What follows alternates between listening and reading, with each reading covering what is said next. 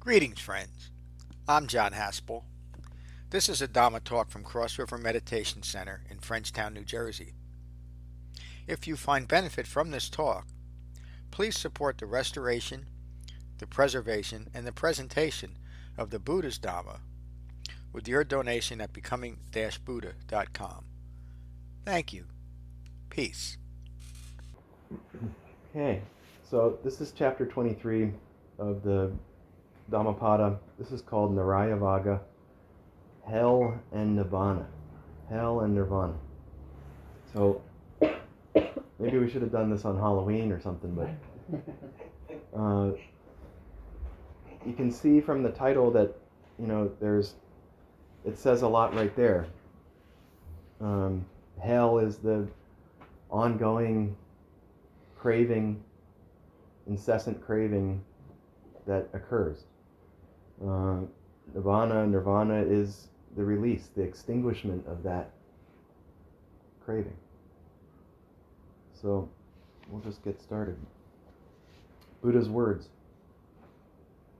Liars and wrongdoers always suffer now and in the future. Many uncontrolled and evil people wear saffron robes. By their deeds they will continue the living death of ignorance. So this is, many uncontrolled and evil people wear saffron robes. We could say that corruption in places of power is ubiquitous. That's always been that way, and it'll continue to be that way when there is corruption, craving, clinging to wrong views. It is better to swallow a red-hot iron ball than to accept alms while living mindlessly and hurtfully. So this again is referring to the monastic life, the monastic practice of alms rounds and accepting alms. And really this is talking about a true and authentic Dhamma practice, and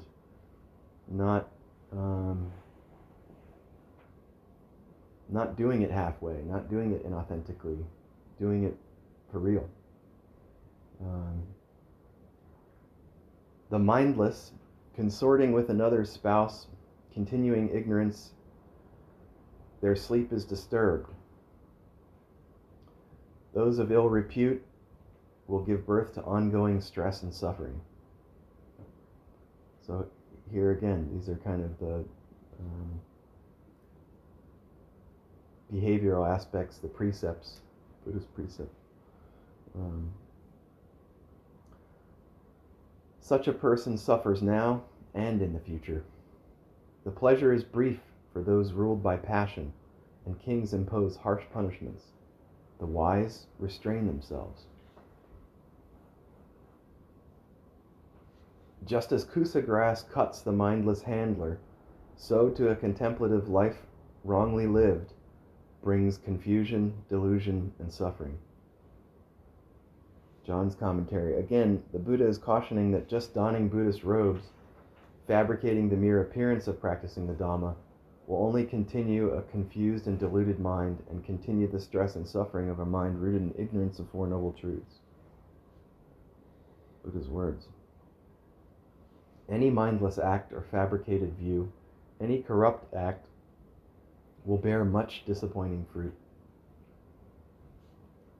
Engage with the Dhamma with joyful enthusiasm and mindful diligence. Lazy practitioners constantly stir the dust of passion. Why do you think that is? Anybody? Michael? Well, it's lazy practitioners are not exhibiting right effort. So if you're going to be lazy in relation to the Dhamma, it means that you're not practicing the Dhamma as the Buddha intended. And if you're not practicing the Dhamma as the Buddha intended, then you're not actually making progress towards recognizing your own ignorance and putting an end to your own stress and suffering. Thank you. Yeah, I mean, just like in the title, hell and nirvana. Nirvana, the extinguishment of the flames of passion is what this practice leads to. I love that term, stirring the dust of passion. Yeah. As your actions continue, desire and lust just arises by itself, just by what you are doing. Yeah.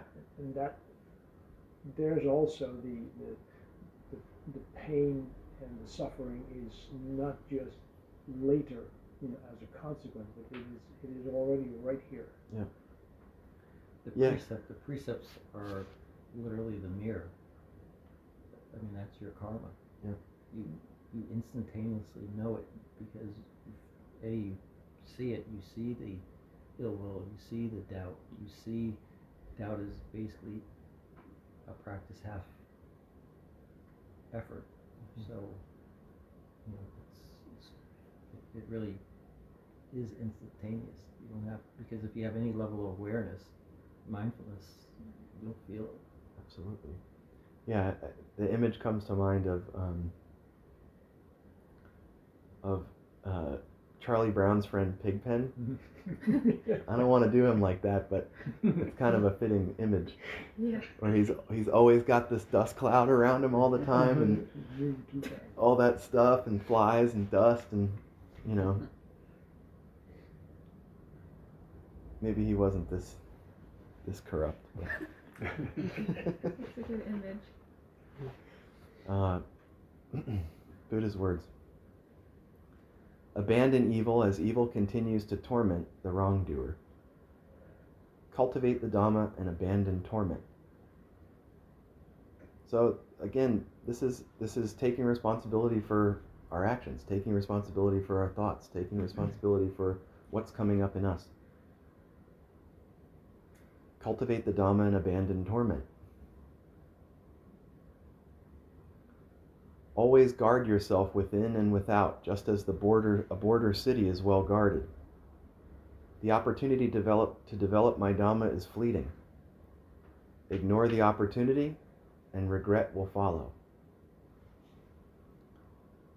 The Buddha's Dhamma is practiced by developing wise restraint at the point of contact with phenomena arising and passing away. The fool who maintains and defends false views is ashamed at what is skillful, and is not ashamed at what is unskillful. They are always in a state of confusion, deluded thinking, and stress. The fool maintains and defends false views who fear the truth and embrace ignorance. They are always in a state of confusion, deluded thinking, and stress. The fool maintains and defends false views who see the truth as evil and does not see evil. They are always in a state of confusion, deluded thinking, and stress. The disciple, knowing what is right and what is wrong, upholds right view and maintains a calm and peaceful mind. That's the sutta.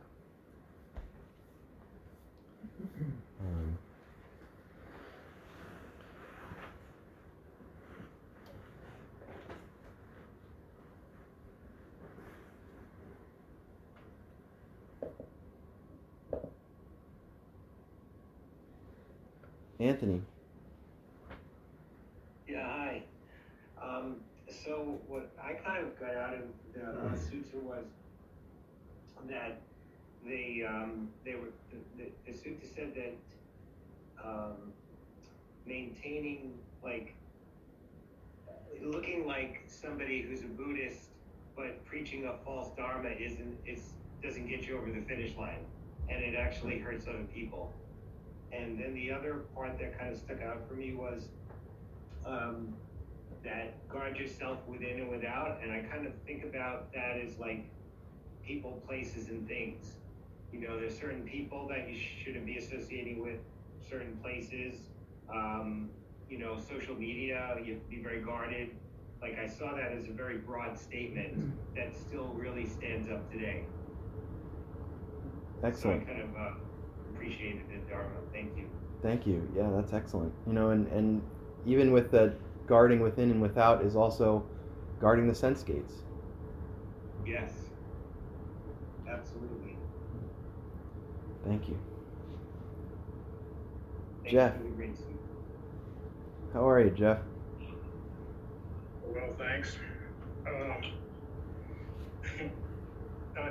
My mind, since we had discussed a little bit before you began about, I mentioned developers, this kind of behavior that immediately comes to my mind because I've had to deal with so many of that type of person, completely untrustworthy and duplicitous, and you can see the destructive trail they leave, and it invariably creates tension and suffering when you have to deal with that kind of a person, regardless of whether you recognize it or not. There's always damage done by that.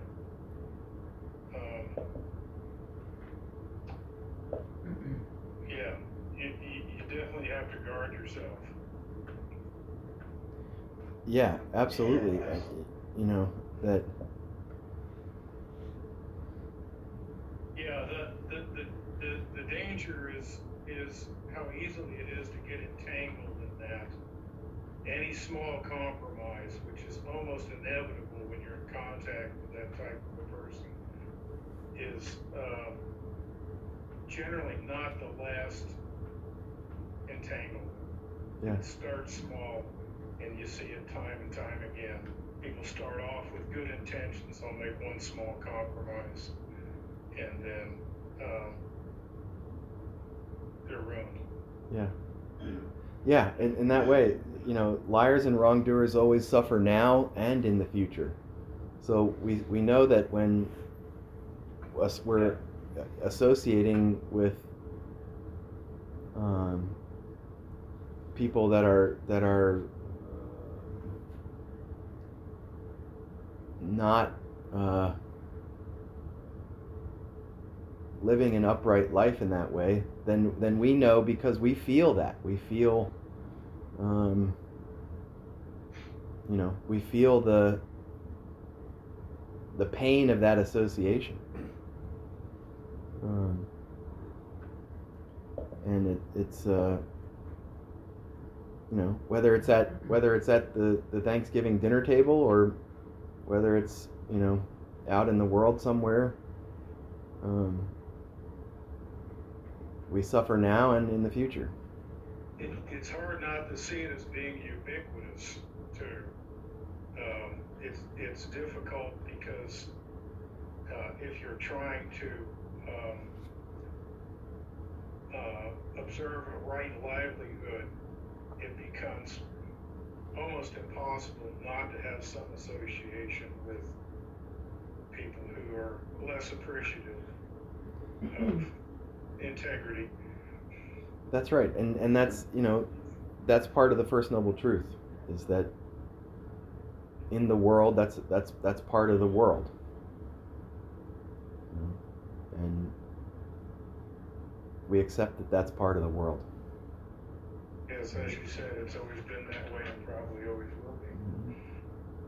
Thank you, Jeff. Nina. Hi. Hi. Hi. I find it really striking how, with each of these teachings, how subjective the teachings are, and how, like stirring up the dust of passion, or like John says, when you have a speck of dust over your eye, how, like personally accountable you have to be, and how honest you have to be with yourself to even recognize what that dust is in yourself. Like the teachings don't tell you that. Right. So it's something you have to find. So that's what I thought about. Yeah, absolutely. Right. The Buddha's Dhamma is asking of us direct accountability for our thoughts, words, and deeds. are we accountable for what we're thinking, what we're saying to ourselves about what we're thinking, what we're saying to other people, how we are in relationship? The Eightfold Path practice is, or I should say, the practice of the Eightfold Path frames that for us. Are our actions in line with the Eightfold Path? We have a measure for that. Just like, we could still be out holding a bowl and wearing robes and not really practicing the Eightfold Path. There's countless stories in the Sutta Pitaka about monks who are,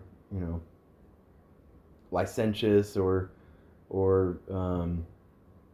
trying to become famous, or there's lots of different stories like that.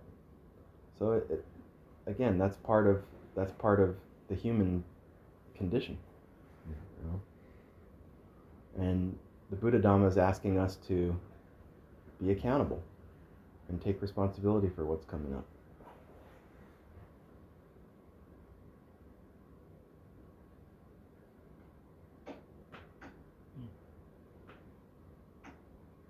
Any more to add on that? No. Okay, thanks. Ron? Thank you.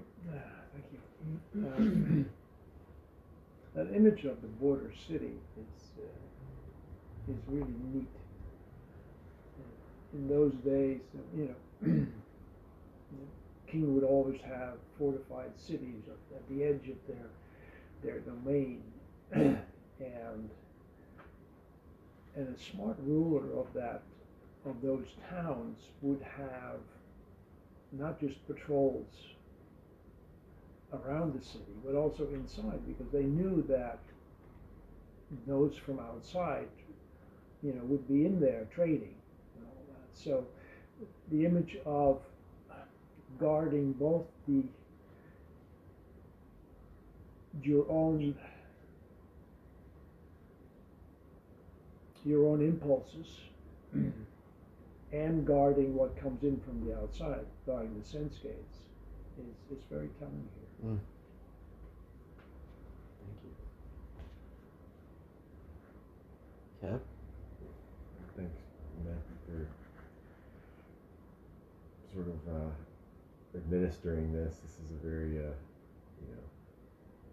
succinct sutta, but complete in a lot of ways. I looked at what Nina was saying there about sort of honesty, and sort of some of the language in this talks about putting this to our own experience, the half measure sort of aspect of it. We know that when we are out of right effort, when our practice is sort of not where it needs to be, we notice more dust, more disturbance.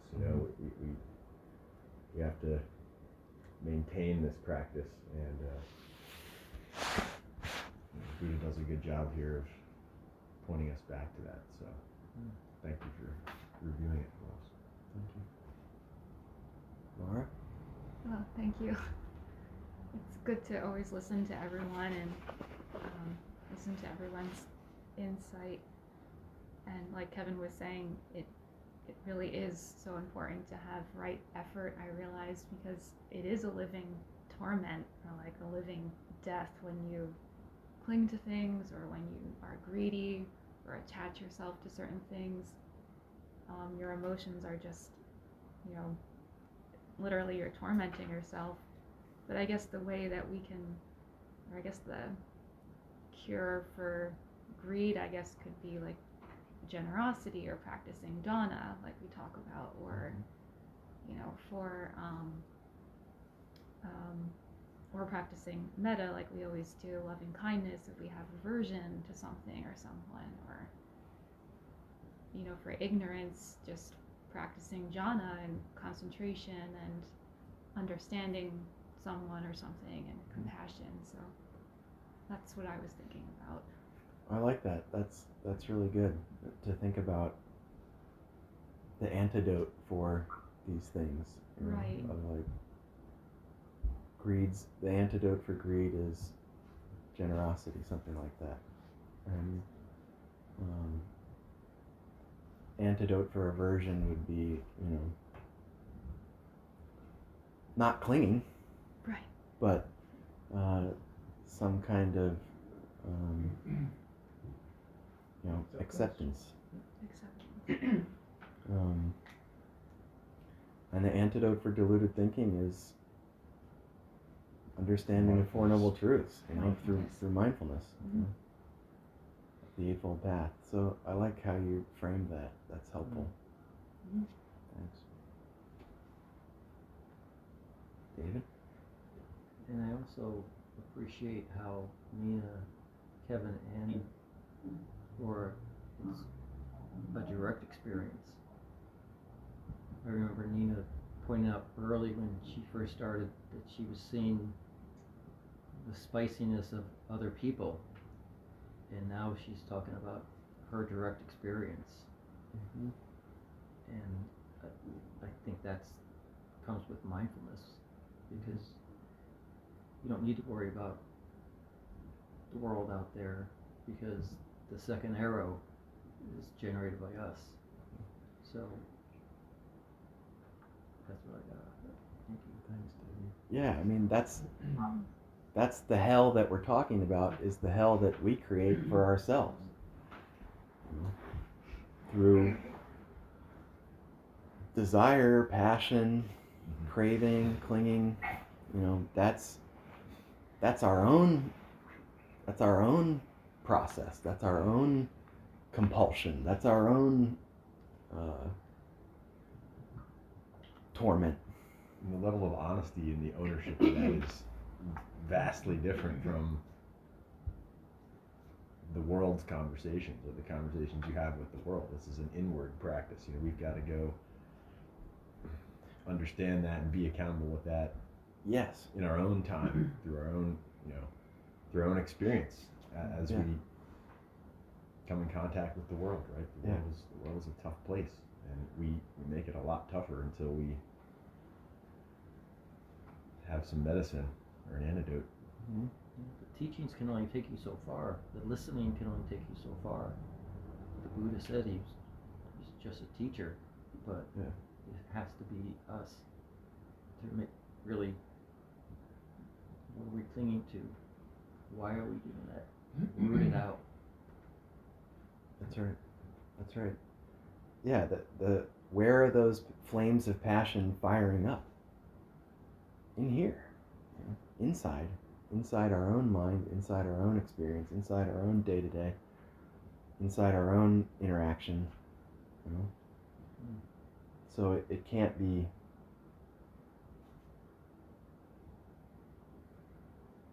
legislated out. It has to be undertaken individually.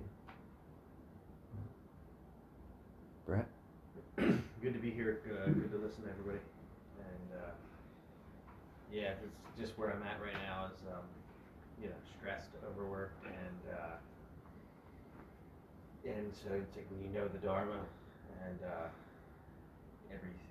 everything that comes up, or everything you're clinging to or craving or wanting things to be different, you know now. And it's like it's a lot when you can know everything you're doing wrong, or throwing more stuff on the fire or whatever. But this is exactly where it's hitting me exactly where I need to be. But it's also about doing the work. It's like the right effort. I think when Michael's talking about that earlier, it's just David or everybody. It's you have to do the work, and if you know it's there, and it keeps on coming up, well, you have to do it. Yeah. Because it keeps on coming up. Always. And it's like you're just feeding it. So good to be here. Good to see you. Thanks. Yeah, that's well said, and that's another hell, to constantly critique yourself to death, to where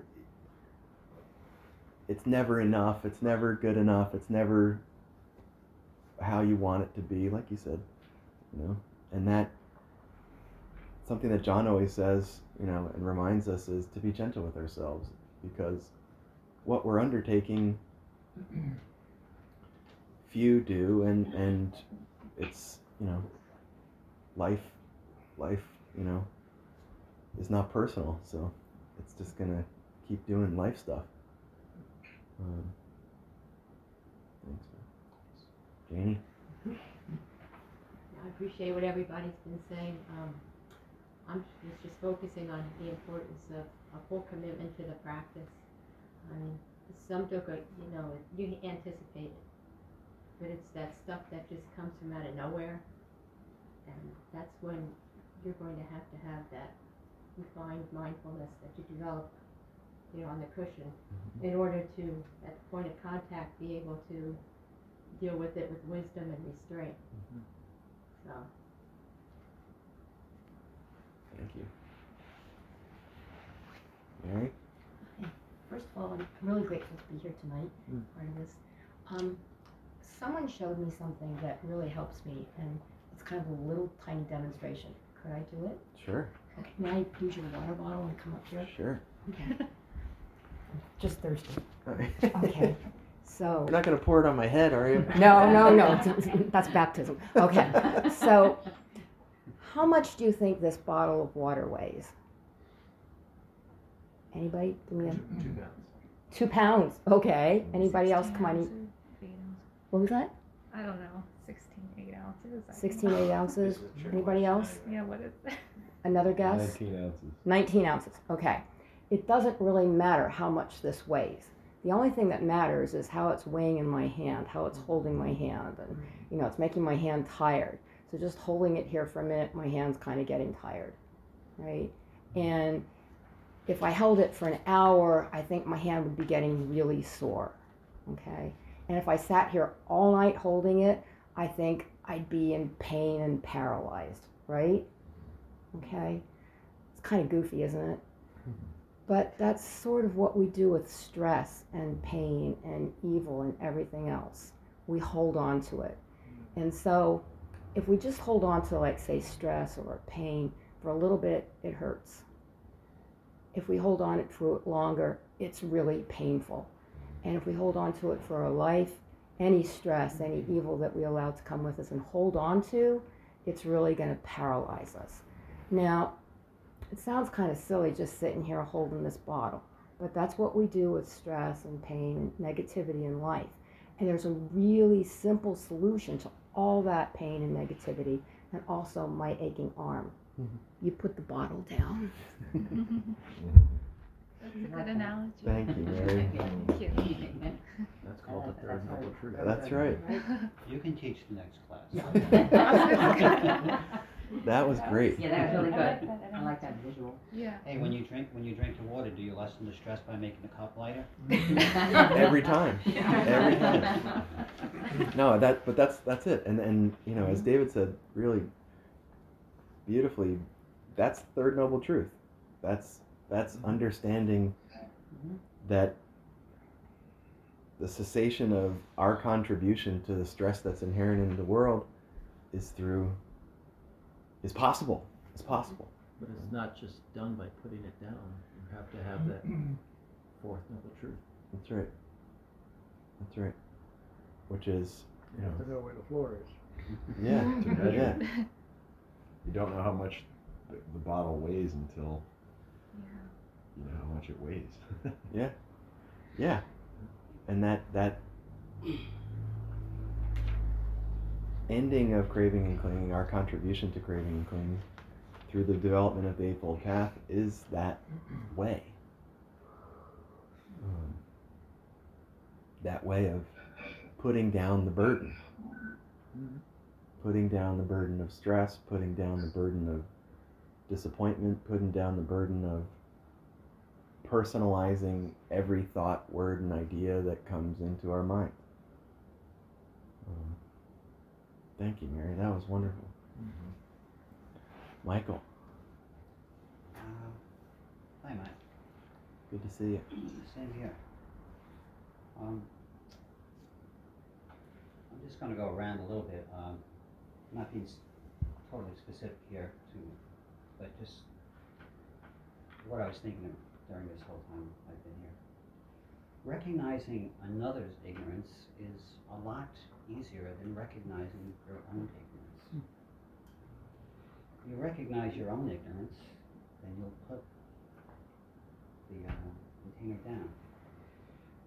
And if you also recognize your own ignorance, and if you have an awareness of that ignorance, then you'll also be able to understand the ignorance in others. So, recognition of your own ignorance, again, not easy. Very much easier to recognize, hey, look at that guy, look the way he's acting, he's a real knucklehead, right? However, you're not so apt to buy into that in relation to yourself, Right. Because our ego stands in the way of that, right? So, if we drop our ego and we understand, again, our own ignorance, and then we can see it in others. And this is what Three Marks of Existence is about, okay? Anatta, Anicca, and Dukkha.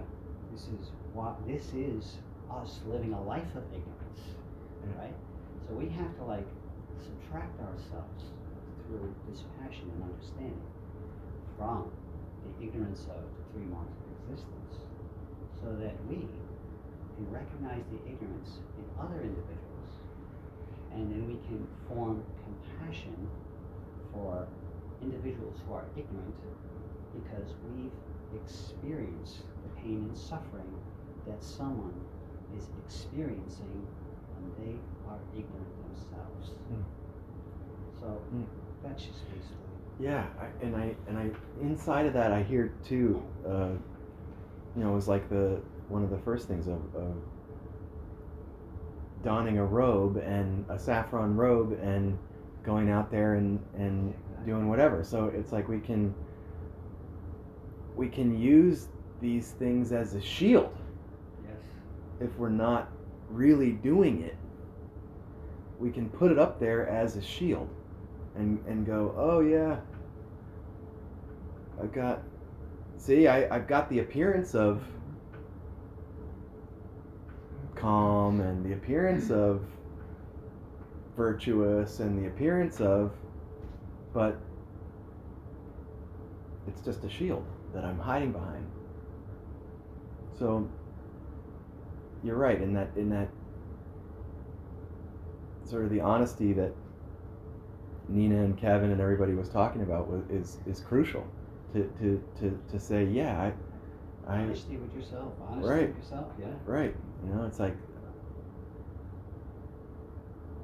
in this way, in this moment, that's my ignorance. And before I blame somebody else or point out somebody else's fault, can I see my own hand in it? So thank you. Julia. Hello. Good to see you. Hello, everyone.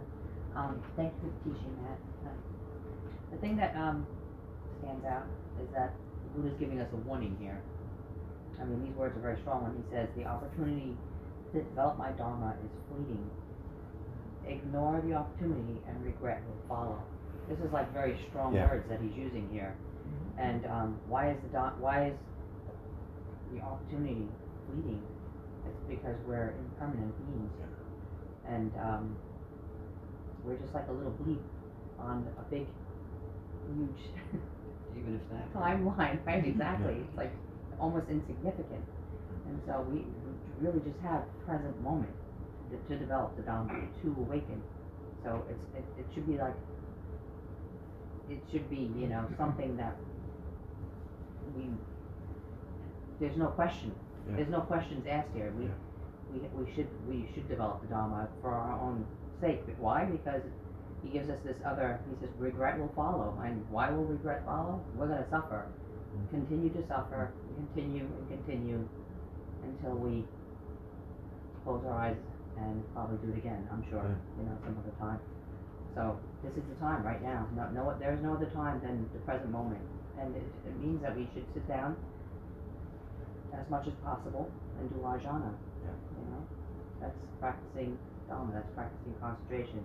That helps our mind to be concentrated, have enough concentration, have enough space there, so we can practice wise restraint. And the other thing that I found, that he says right after it, he says, the Buddha's Dharma is practiced by developing wise restraint at point of contact, with phenomena arising and passing away. And I was thinking of myself, and I was thinking how hard it is sometimes with the wise restraint. But the thing, like Michael was saying also, is that first recognizing your ignorance is very, very important. That's the most important thing. And practicing the Dhamma, learning all the teachings, hearing the words of Buddha, actually makes you start to recognize it. So not only jhana, but also listening to the words actually makes you have an understanding of it. Yeah. And so you can recognize it in yourself. Recognizing it in another person actually makes you you start to develop compassion. And once you develop that compassion, it's easy to practice wise restraint. You want to be harmless. You don't want to hurt anyone. So it's kind of like a process. And of course, that's actually keeping in mind the Eightfold Path. It's just natural. Yeah. It comes natural, once you do that. And compassion is selfless, right? So there's no I in compassion. Yes. So so what's more important? Recognizing our own ignorance or pointing out someone else's faults? Yeah, it's gotta. I mean, that was kind of a duh. But yeah, it's a parlor trick. Yeah. To know that I can see she's ignorant. Right. It's a trick. Right. It's something that comes with a little bit of mindfulness. Yeah. The work is done for yourself, and then the compassion is a byproduct. It's That's not right. an outright goal. No. It's not what we do, and it's a mistake to think that that's the point of this. No, it's not. That's what arises naturally from. Yes. It's just it arises through understanding. Yeah. It's actually wisdom. On its own. I mean, part of right view is understanding that we are ignorant of the Four Noble Truths. It's that trick of right view. You have to kind of take a leap of faith that what you don't know. That nothing about it is saying, "Oh, I now recognize your ignorance." Right. Right. And Matt, can I just say one thing? Sure. The ignorance, the thing that we always say, it just sounds like such a, what is that? Yeah. It's just simply recognizing our egoic self, making everything around us a personal experience when it's not. Right. That's it. Simple. Not this thing. Yeah. Yeah. Yeah. Right. That ignorance is some bad guy that's waiting for us around the corner when really it's personalizing life. Exactly. Taking life turn personally. the corner and see yourself standing there. Right. Yeah. Exactly. Nice. Excellent. Dustin. I agree with what you're saying about like coming and listening to the words and the teachings is like hearing the truth, I guess. And like it just resonates inside of you and you just like sort of bring it out of yourself. It seems that truth is the thing that helps you realize that ignorance. But what I heard when I was listening to the teaching was like the word evil is so mysterious in the world, like people they just call evil something demonic or something that's, you can't really explain. It's just always here and it's looking and just trying to get you. But it sounds like evil is just stress, right? Like that's how simple it is. And that evil is born out of wrong view, wrong intention, wrong action, wrong life, right? Like that's how evil is born into the world. And so when you become aware of your ignorance, you start to move out of evil, right? Is that sort of... Yeah. Now, the common use of evil in the world is just what you don't want. That's really all it means. There's nothing else. It's the opposite of good, and Right. good is what we want. Right. Well, there's other But the way the religions, Buddha too. uses it is evil is the unskillful stuff. I think it's like part of the Jewish religion says like anything that disturbs your shalom, like your peace, Mhm. is evil. Mm-hmm. You know, like it's sort of like out there, like that peaceful self Right. is like heaven. Yeah, so there's something about noticing the quality of your mind. Yeah. And when we notice that the quality of our mind is disturbed or anxious or irritated or whatever, then no problem. The quality of our mind is anxious, disturbed, irritated. It belongs to impermanence. It'll pass. Come back to the sensation of breathing in the body. Go. When the quality of our mind, we notice it as peaceful, calm. The quality of our mind is peaceful, calm. Notice it. That's also impermanent. So again, this goes all the way back to habits of attention and what we hold in mind. I even notice when I'm like holding my fist really tight, Yeah. and my jaw is clenched. Like I notice that body stuff too from doing this work. Yep, absolutely. Absolutely. And that's, as you start to develop mindfulness, you start to notice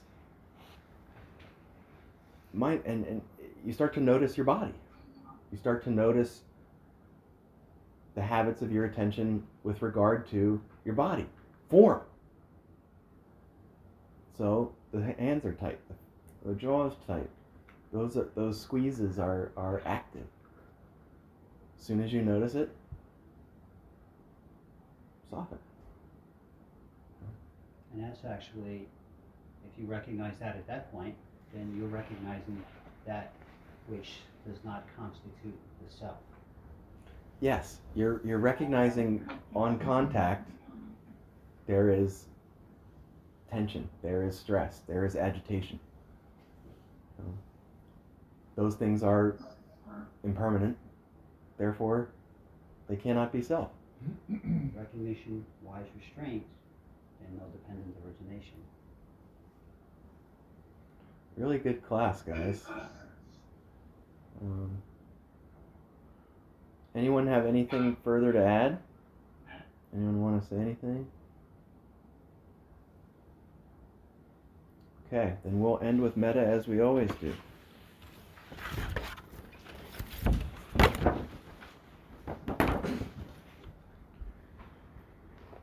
These are the Buddha's words on metta from the Karaniya Metta Sutta.